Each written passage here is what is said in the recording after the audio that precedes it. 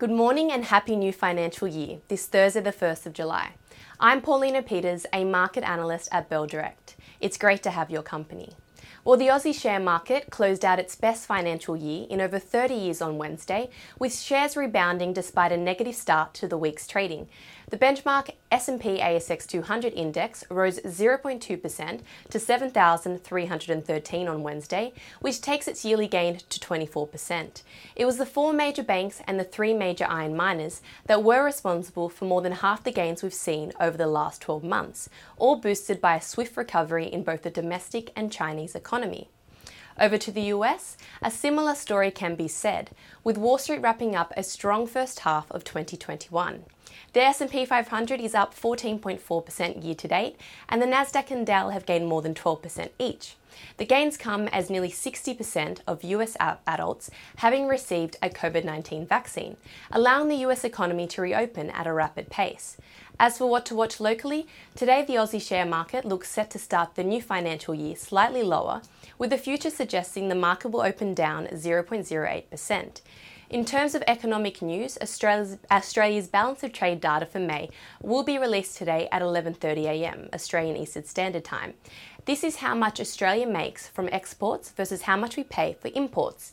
In May, we saw the iron ore price, Australia's biggest export, hit a record high, but pared back with the price ending up 10% in the month. Expectations suggest that May's surplus will rise to $10 billion, so keep an eye on that today. On the COVID-19 front, the Prime Minister's decision to extend no-fault indemnity insurance to GPs who administer the AstraZeneca vaccine to younger age groups will be a major topic this morning, given the official advice is for under 60s to receive the Pfizer jab. So far, 26% of Australians have received their first dose, with only 3.47% fully vaccinated.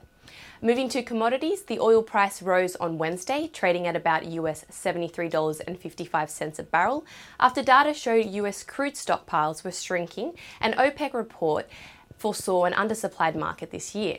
While the gold price rose 0.45%, it's still on track for its worst month in more than 4 years, and the iron ore price continues to trade at US $214.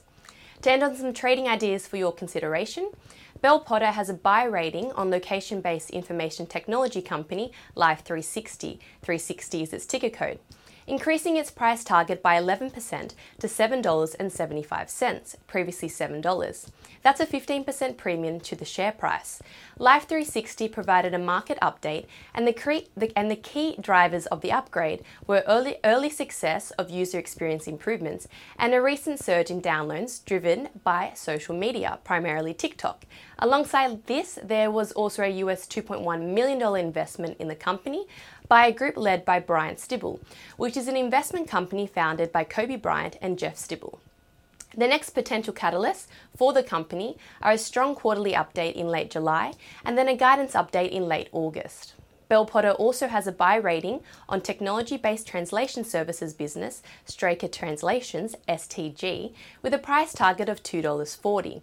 Bell Potter remain attracted to STG's growth strategy and view FY22 as a transformative year in which STG will significantly increase the scale of its business. STG closed about 2% down yesterday, which implies 24% share price growth. Lastly, Prospect Resources, PSC, Musgrave Minerals, MGV, and Clinellville Pharmaceuticals, CUV, are all giving off bullish trading signals according to Trading Central. And that's it for today. I'm Paulina Peters with Bell Direct. Happy trading.